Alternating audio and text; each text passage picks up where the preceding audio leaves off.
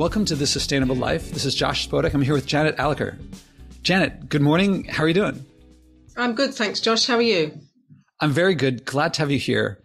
And before we get into what you're talking about, your experiences, I have to express gratitude toward you because you've influenced this podcast so much. And I'm curious, you initiated bring listeners on. And you didn't say like, Josh, here's what you should do. You just suggested it. And then that also led to answering listener questions. And I'm curious what it's like for your perspective, having heard your influence on the podcast of other guests, other listeners coming on as guests and hearing your questions answered.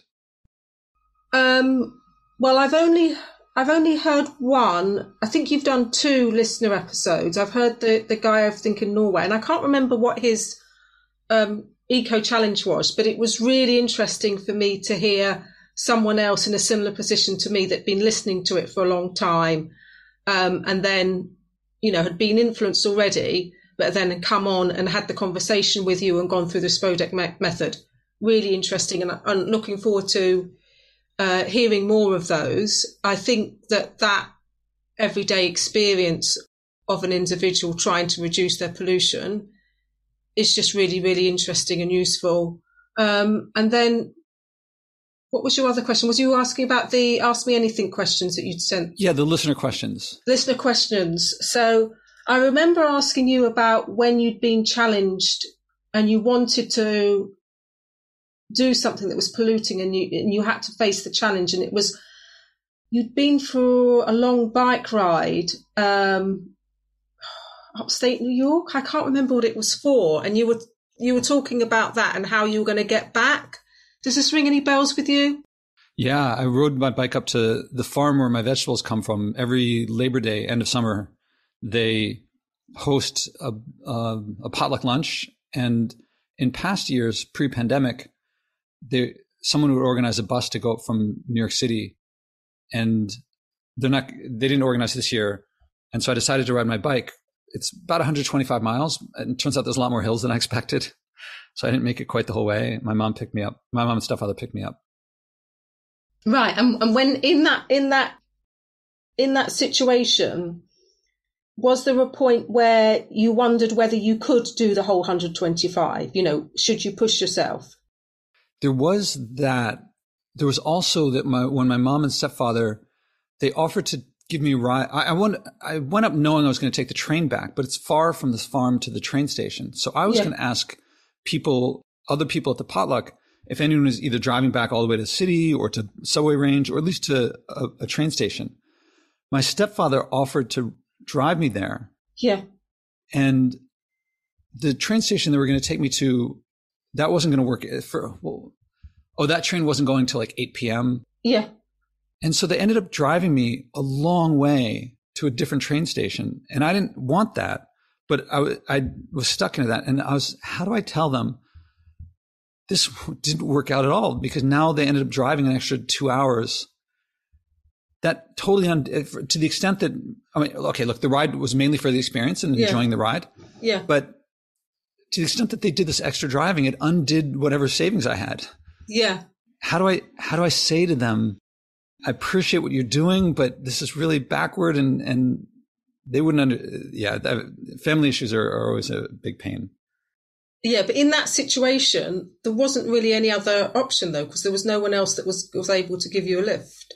There would have been if I hadn't accepted, if they had realized that my goal wasn't just convenience and comfort, okay, but not to pollute, then they wouldn't have.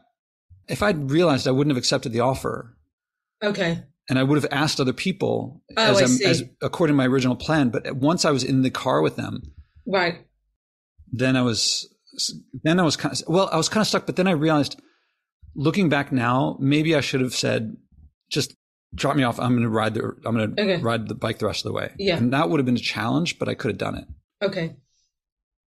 So interesting. So that example was where your mum and stepdad were trying to help you, or in the way that they thought, they viewed it, but it wasn't exactly what you wanted.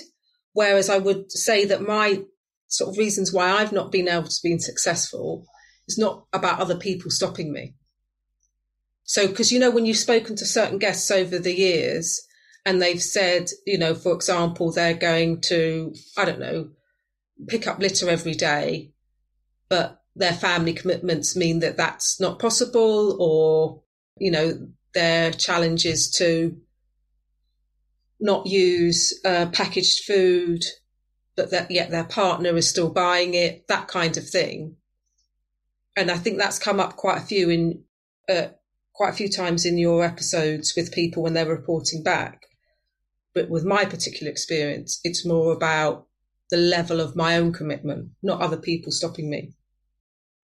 Yeah, there's a lot of episode 1.5s where someone, before we record the second episode, they tell me they weren't able to do it, or it didn't, you know, they didn't have time or something like that. And one of the big reasons is, and I now can foresee this one usually, if it depends on another person, then that often, usually before they start, I try to tell them, is there a way you can make it so it doesn't depend on another person? Yeah. Another big one is that a lot of people, here's one, it's a little more challenging for me to discern this one. A lot of times people still pick something that is required, like sometimes people, they still feel like, oh, I'm supposed to do something to save the planet. I'm supposed to do something that's hard. If it's not enough, it's not worth doing. So I better pick something big or something that takes a lot of effort. And, you know, some of mine have been really minor. You know, when I do workshops and someone does it back to me, I end up coming up with something. And sometimes it's something like just singing every day for 5 minutes for an X period of time and turning everything off while I do that. Okay. And these little things, it's not that they're little, you know, as long as I'm acting on something, then if it's intrinsic, then it resonates. And those things have had some really big effects on me. And so usually a lot of episode 1.5s are going back to returning back to what the environment means to them and coming up with something that often it doesn't have to be much effort. It can be. I mean, I certainly don't want to stop someone from saying they're going to, you know, go vegan for the rest of their lives. If if now's the right time for them, great. But it can also be, so usually it's going back and reconnecting with what the environment means to them. And sometimes relieving them of this feeling of like, it has to be something big, or it has to be many for a long time or something like that. Although sometimes it could be that when they get recharged, sometimes they pick up something bigger. Shall I report back then on what happened? Yeah, I'm curious what happened. First, let's go back and what does the environment mean to you? Do you remember what you talked about when I asked? Yeah. So what we talked about in the original discussion was my childhood and the fact that I grew up with quite an expansive woods at the back of my house growing up. And I'd spend a lot of time in those woods with my brothers and my sister, and then later my step siblings, and just sort of being in that environment where there's, you know, loads and loads of different varieties of trees and bushes. You know, you've got the birds going, you know, at night you might see the badgers, occasionally you'd see a deer, you know, foxes, that kind of thing. So it was a really sort of vibrant wooded environment. And we would talk, and you were asking me about what I associated those memories with. And I was talking about exploration, I think, you know, exploring the woods and adventure. And I think I might have mentioned creativity, because we used to spend a lot of time making tree camps, you know, and using the materials from the woods to make tree camps and things. And so the challenge for me was to use my car less, and specifically because the main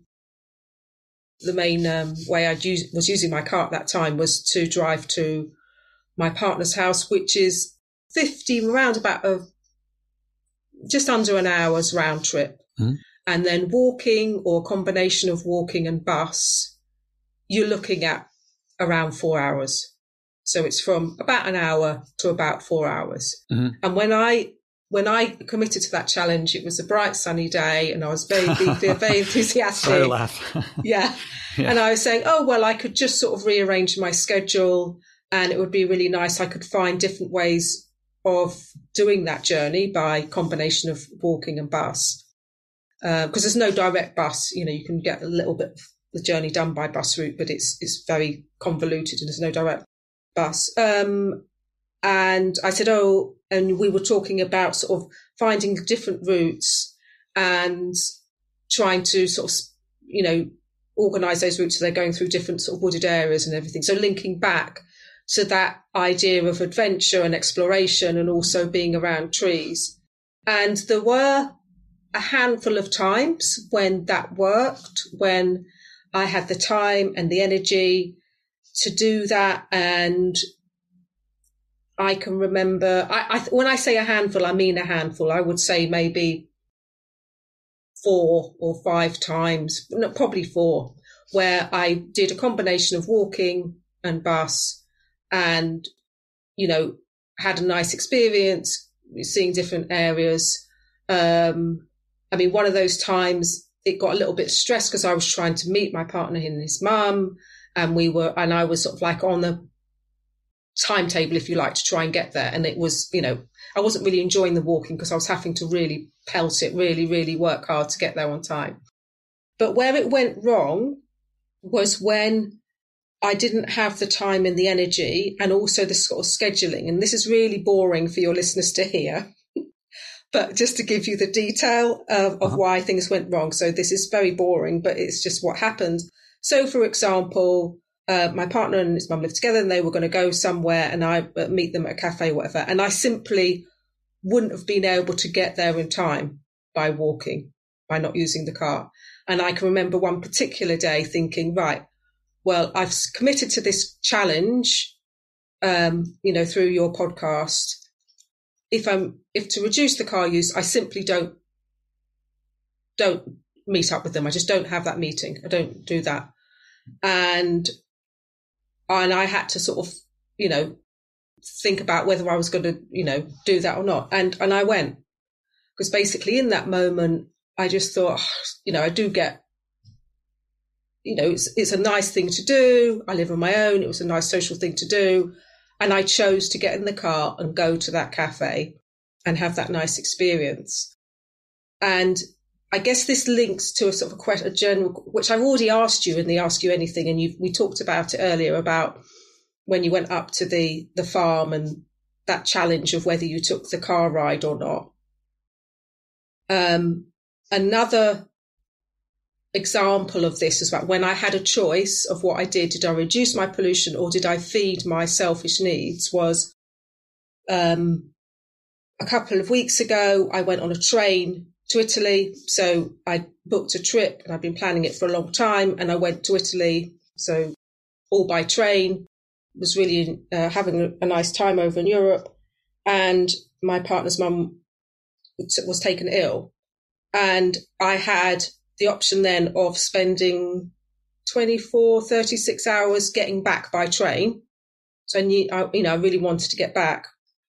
Or it was in total about waiting time, because I couldn't get a flight straight away. It was about 8 hours or something, getting to the nearest airport and then getting the nearest flight home. And that's what I did. I got the nearest flight home. So I'm interested to ask you, in that scenario, I didn't, to be totally honest with you, Josh, I didn't even hesitate. I didn't think, do you know what? Do I really have to get back today? Can I get the train? I did not hesitate. I got that plane because she was pretty bad, quite seriously ill, and I wanted to get back. And I just wanted to ask you, in that scenario, how do you think you would have felt and what decision you would have made? So you said a lot of things there, and there's should we work on answering that or work on the? Oh gosh, I don't know. Yeah. The episode 1.5 stuff.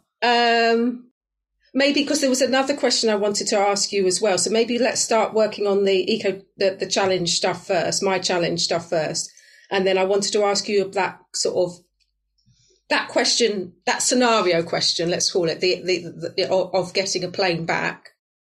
And then there was another question I wanted to ask you relating to a recent episode that you've had, another episode, and something that came up in that. So But if we've got time to ask those questions, that would be really interesting for me. But if you wanted to first focus on my original challenge of reducing my car use, which it's all I can say is it's been very limited, my success. Okay. So, all right. So we'll focus on that first, then the airplane question, and then the new questions. Yeah. Now, if you've done it, we could say that if you just did it once, then that would fulfill the commitment. I forget if you said, I mean, that would be we didn't. If that was a new experience, or you didn't do it even once. No, I did. No, you did it once. Yeah. Yeah. I would say 3 or 4 times. I didn't use the car at all. I just, used a combination of walking and bus. So I don't think we specified how many times I should do it. So in one way, we could call it success, but you don't feel like it felt like success. So what I propose doing is to think of a new thing where it doesn't feel, where the time isn't as big a component. And because I think that in my personal experience, the more that I do it, the more that other things fall into place as I keep doing it. Like if I originally started, the big thing I started with was to avoid packaged food for a week. But if I'd said avoid packaged food forever, or go for 3 years on one load of garbage at that point, or for that matter to say unplug my apartment from the electric grid, there's no way I could have done it. But by the time I did get to unplugging my apartment, it was just a natural thing to do. I mean, I didn't really expect to make it as far as I have so far and still going, but it wasn't a big leap from the thing before.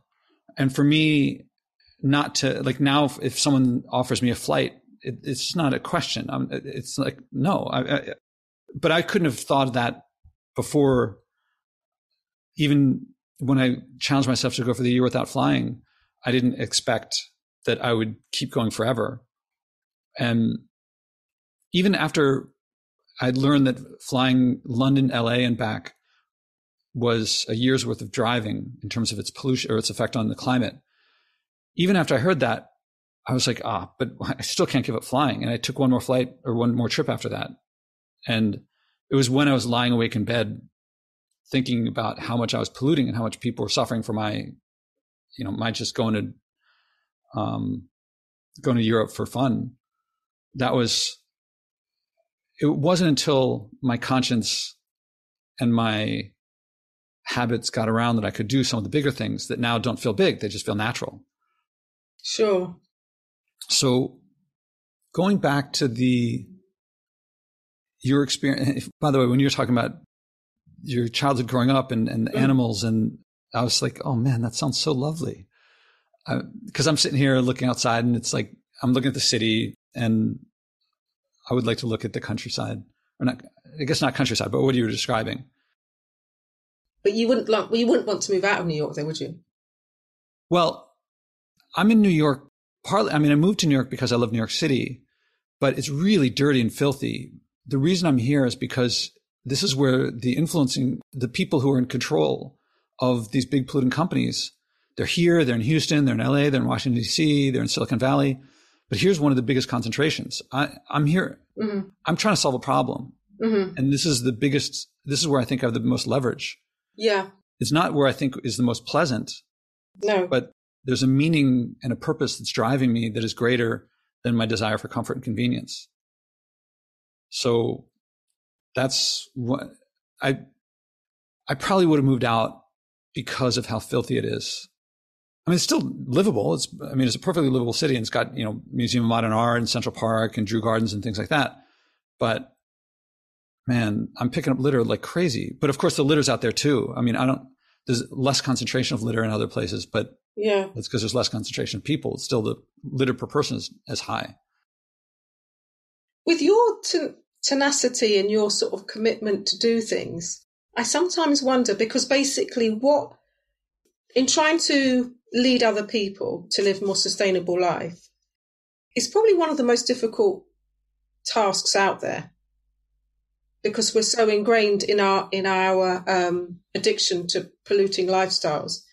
And I sometimes wonder, I think, wow, if you had chosen something else, which I know you have had various other careers and done other things before, you might, sorry, I'm just speculating here. Sorry, we're going off the topic, but if applying that passion and that tenacity that you have to something else, which wasn't quite so difficult,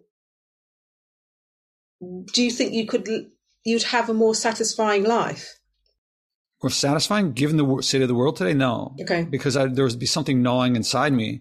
Okay. I mean, with a PhD in physics and an MBA, both Ivy League, if I go into finance or consulting, I would be very rich. Yeah.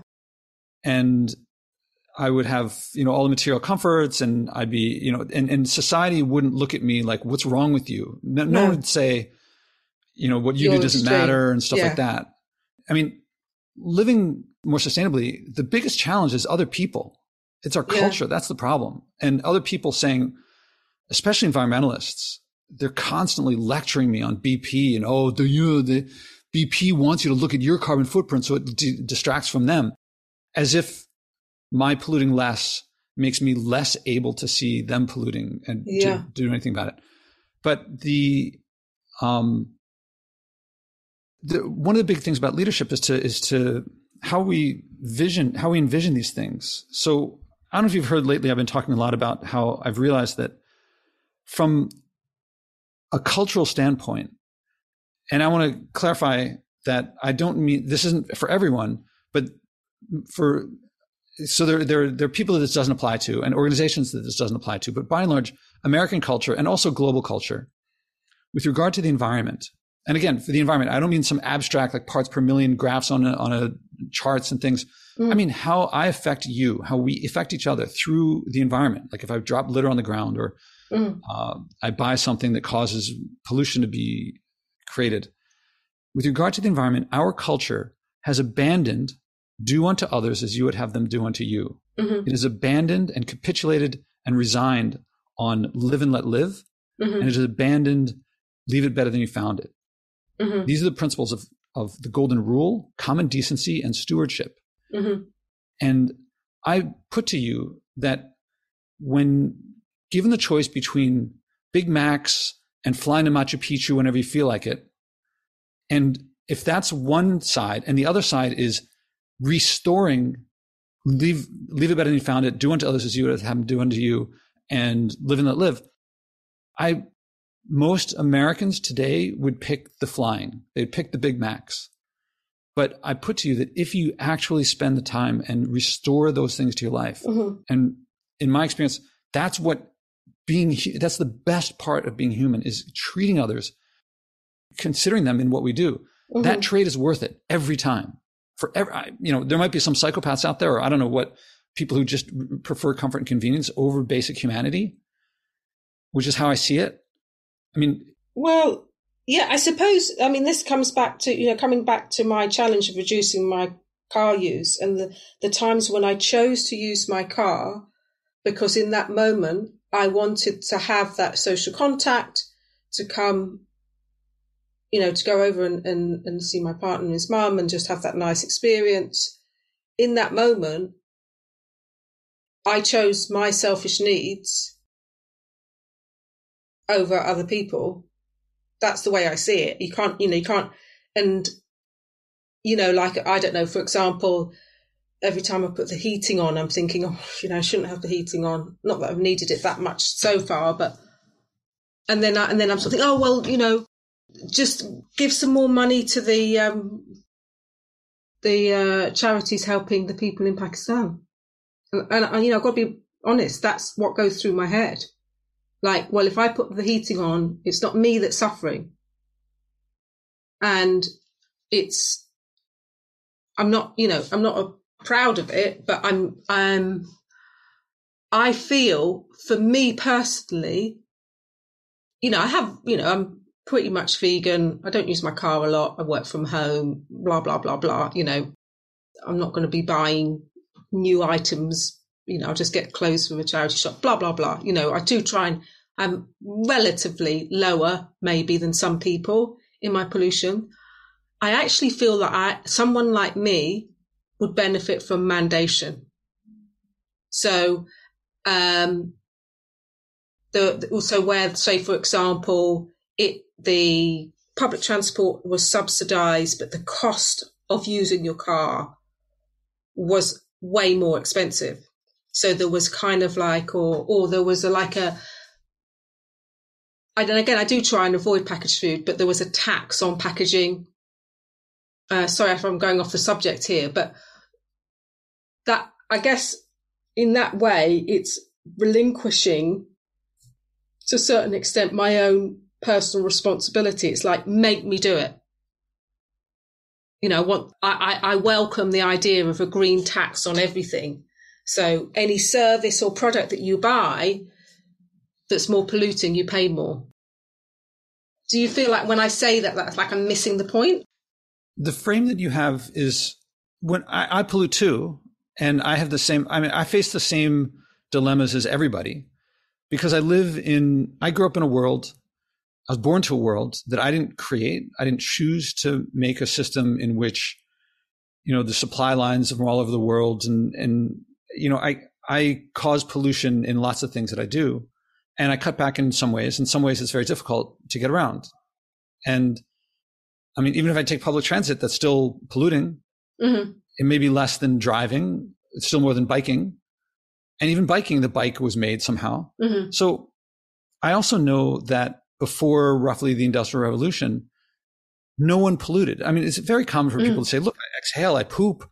There's no way to avoid it. Life means pollution. But things that existed before humans, such as exhaling and poop, because animals do that, and forest fires existed before humans did.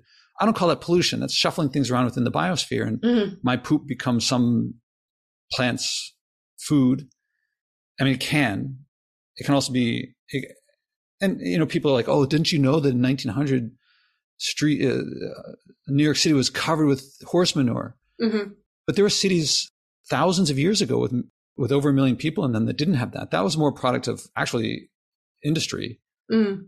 And so when I realized that I live in a system, or I live among many systems that cause a lot of pollution, I look at those systems and think to myself, how can I change those systems as much as I can with, there's this great quote I came across. Teddy Roosevelt, you put it in his autobiography, but he credited someone else's name, I forget, but it says, do what you can with what you've got where you are. Mm-hmm. I was like, yeah, that's it. I'm doing what I can where I am with what I've got. Mm-hmm. And I don't want to look away from it and just say, well, that's the way it is. Because so many people, they're like, Josh, you have access to farmers markets. You're so privileged. They don't. Mm-hmm. As if we have to accept that. Mm-hmm. That's why I go to the Bronx and give the workshops on how to cook my famous no packaging vegan stews and go off the grid and things like that. Mm-hmm. So I want to change those systems as much as I can. And I do donate to some degree to other places, but I more use my time to do, I mean, that's why I'm in New York City, to create workshops and things like that. So I accept that I can't change everything all by myself overnight. And I take the emotion that I feel, the frustration, the despair, the hopelessness, the helplessness, and in the style of Viktor Frankl, finding meaning even in Auschwitz. Like whatever our situation is now, it is not Auschwitz. And he was able to find meaning and purpose there. And he could create that. And I can do that here. And so the magnitude of the emotion I keep, but the direction I find meaning, I connect it to something meaningful. Mm.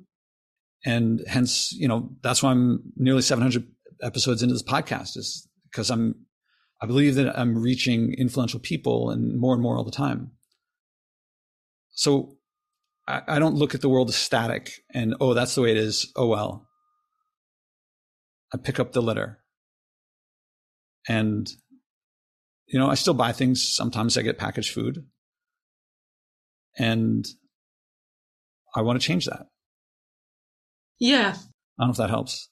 No, it does. I think what I'm hearing, when you're talking, to me, it's about like a sort of a tenacity to sort of keep at it.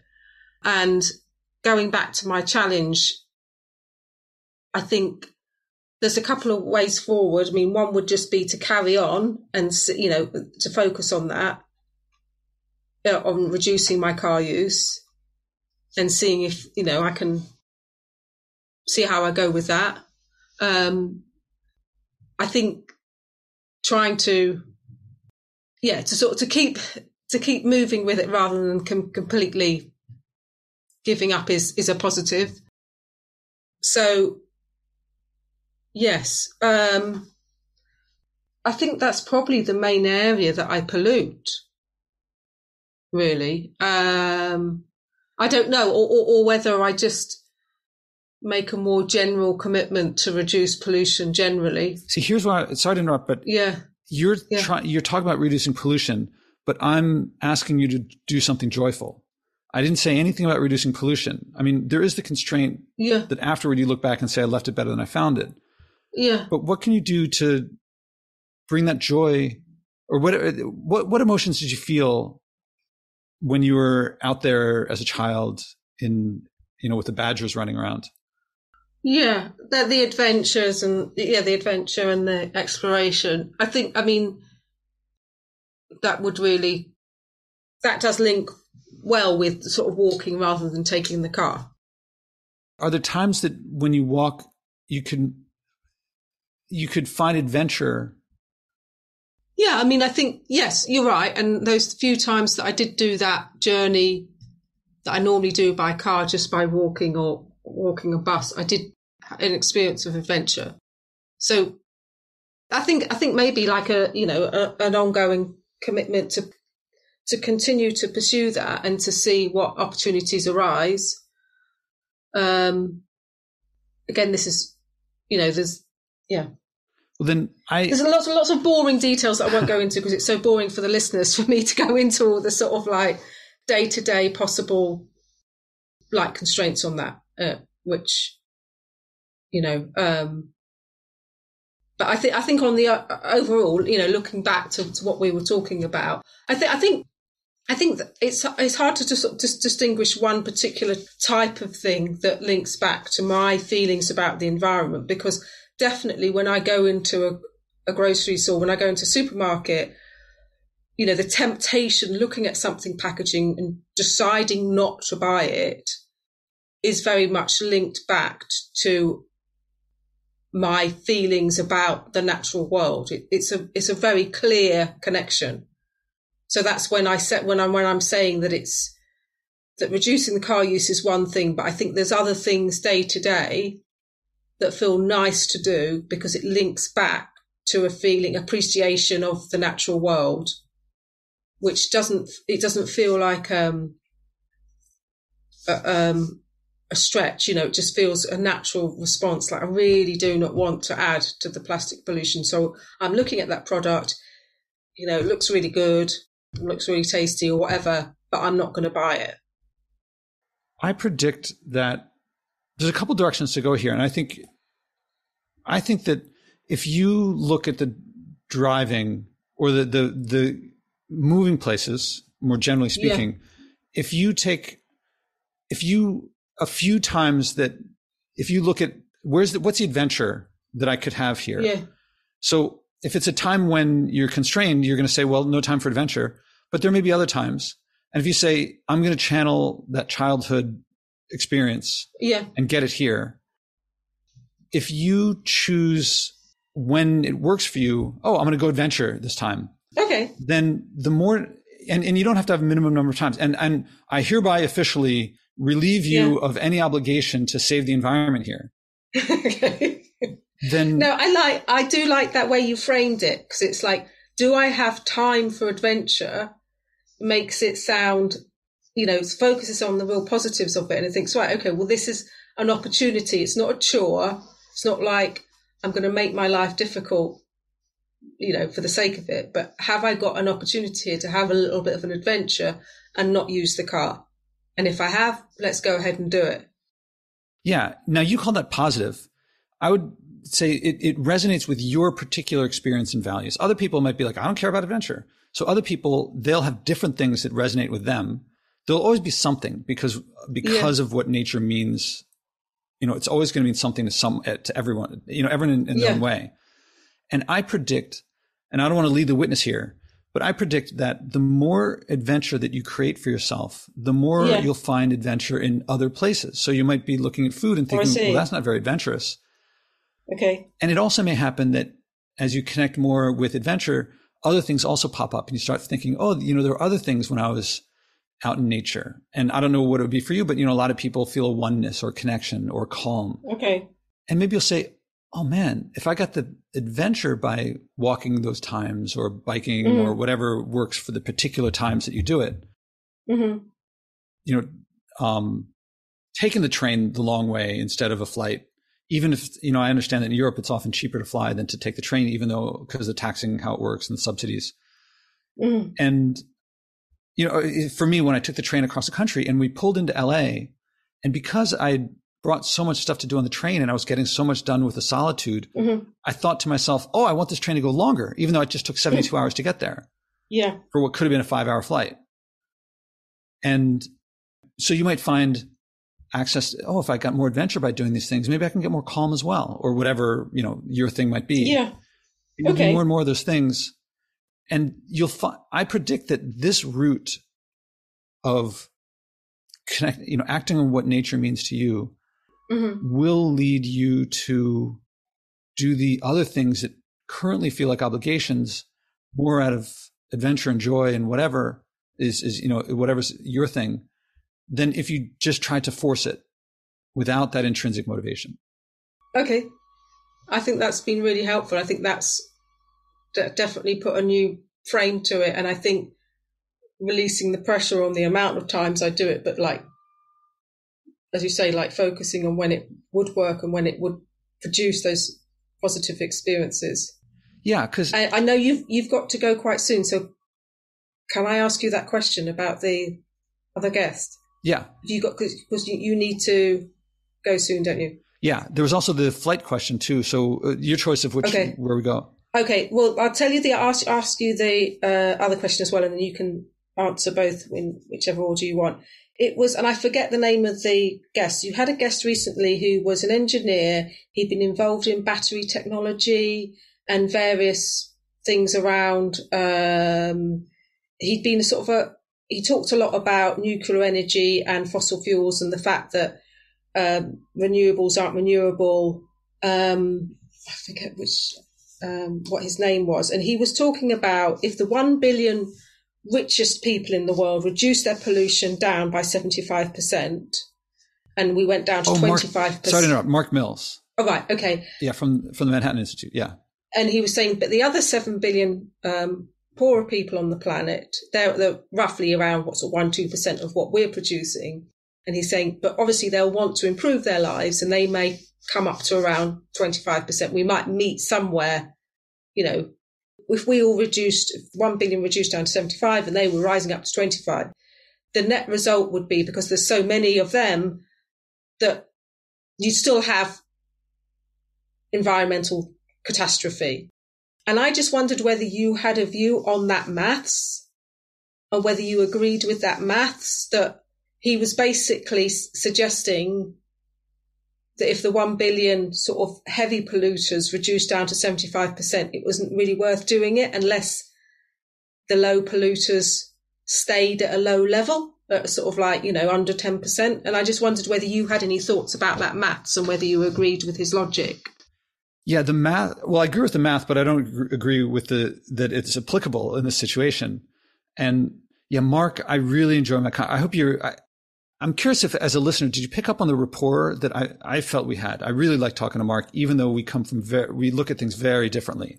I mean, we look at the physics and the math very similarly, but I think he was basically, I got a feeling from him that he was like, well, I don't want anyone to feel under pressure to reduce their pollution unless it makes them feel good, having a simpler life. I wouldn't, he was talking about mandation. He wouldn't like mandation. That's where I would kind of differ from that, because I think, no, we really need to be restricted as a race. We really need to place restrictions on our greed and our addiction to convenience. That's just my view. But no, it did come across. I think it's fascinating the way you can build that rapport with people where you have some things in common with and other sort of points where you might completely disagree, but you still, you're able to maintain a really good rapport. In his case, he writes a lot about how renewables aren't renewable, and they're not. Yeah. And there's a whole group of people that are like, we got to go to renewable, green, clean energy. And these sources are not renewable. They're not clean and they're not green. And as long as they think, well, the other guys are wrong, so we must be right, it's a catastrophe. Or I view it as a catastrophe. So yeah, what you picked up on, that was a key thing for me that didn't make any sense.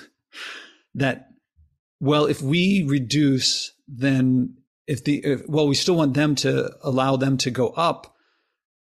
Well, the billions going up a little bit is much greater. That comparison didn't make sense. I think I see where he's coming from, but I think it was more like he takes for granted. I think his starting point is fossil fuels combined with human ingenuity make our world better. I mean, look, our lives are longer now than they were in 1900 or 1800. There's less child and infant mortality, disease cures and it just looks like a much more positive world. And I think people have a hard time imagining, increasingly calling our situation a failure of imagination, that people can't imagine a world without pollution. And if you start off saying, well, we must pollute or else we're all going to get eaten by bears and mothers are going to die on childbirth and stuff like that, then you reach where he does. But that denies that 300,000 years, we went from 1,000 individuals to roughly 1 billion before the pollution started. And in that time, we discovered and vaccines and anesthesia and the germ theory of disease and democracy. And we don't need pollution. But if you believe we do, then everyone has to pollute, then you're sunk.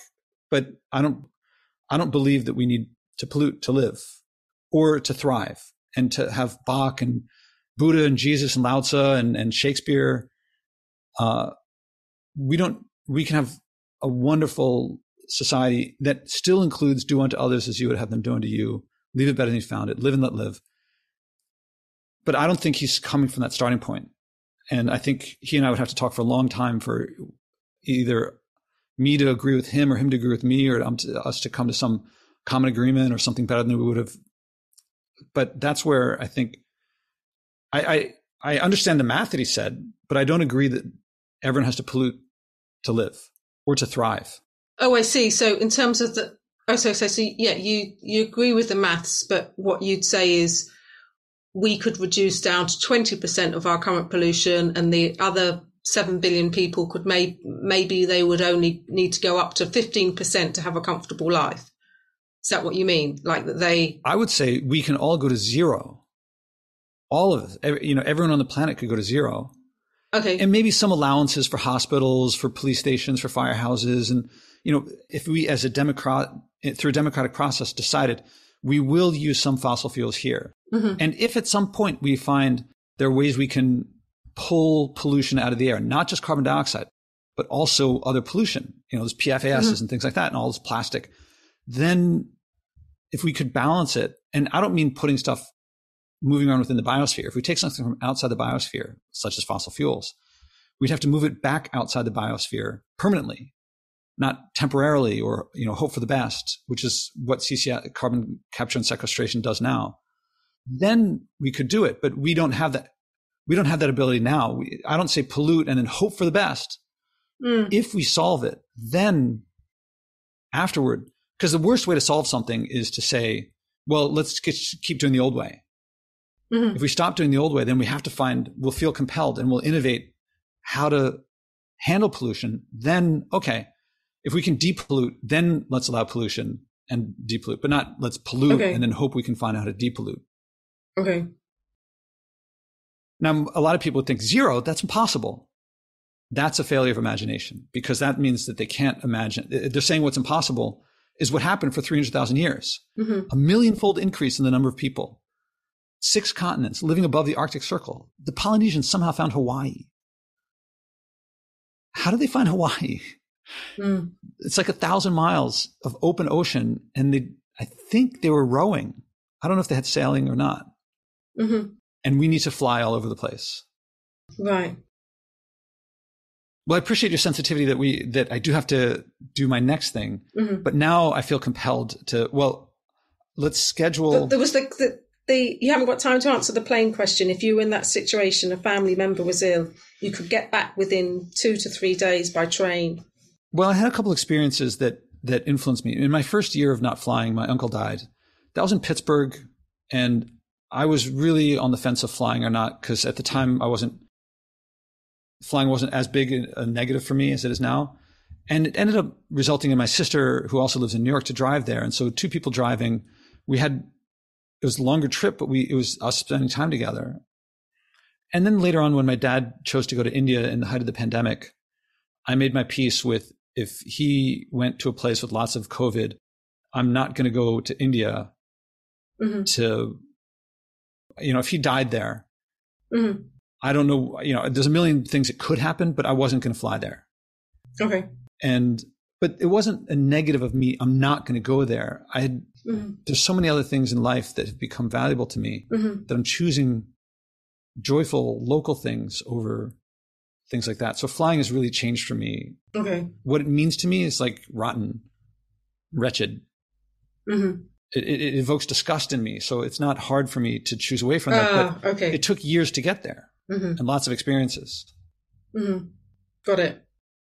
And incidentally, the love for my nieces and nephews is part of what's driving that. So even if I see them less, but we're solving problems together and I'm leaving a better world for them, then I don't see the trade-off still benefits. There's still more family connection and community and meaning and purpose. Yeah. Net. Sure. So I propose we schedule a third conversation to hear how the next thing went. So when we're offline, we can get at the calendars and do that. Okay. Well, Janet, thank you for sharing again. And I look forward. I don't want to have any big goodbyes because we're going to talk again soon, if that works with you. Yeah. Always interesting. Really enjoyed the conversation. Thank you very much. Me too. Thank you. And also thank you again. I mentioned the gratitude at the beginning, but thank you for also helping me to activate listeners in the way that you have. Sure. All right. Talk to you again soon. Okay. Bye. How many people are bringing a message of joy from what everyone calls saving the environment, but I call the future? Step by step, this podcast is creating a culture of joy, community, and connection around sharing and acting on our environmental values. Again, there's no profit in buying and wasting less, but we'll all love our lives and relationships more when we do. I can use your support. Please donate at joshuaspodek.com/donate. Again, that's joshuaspodek.com/donate.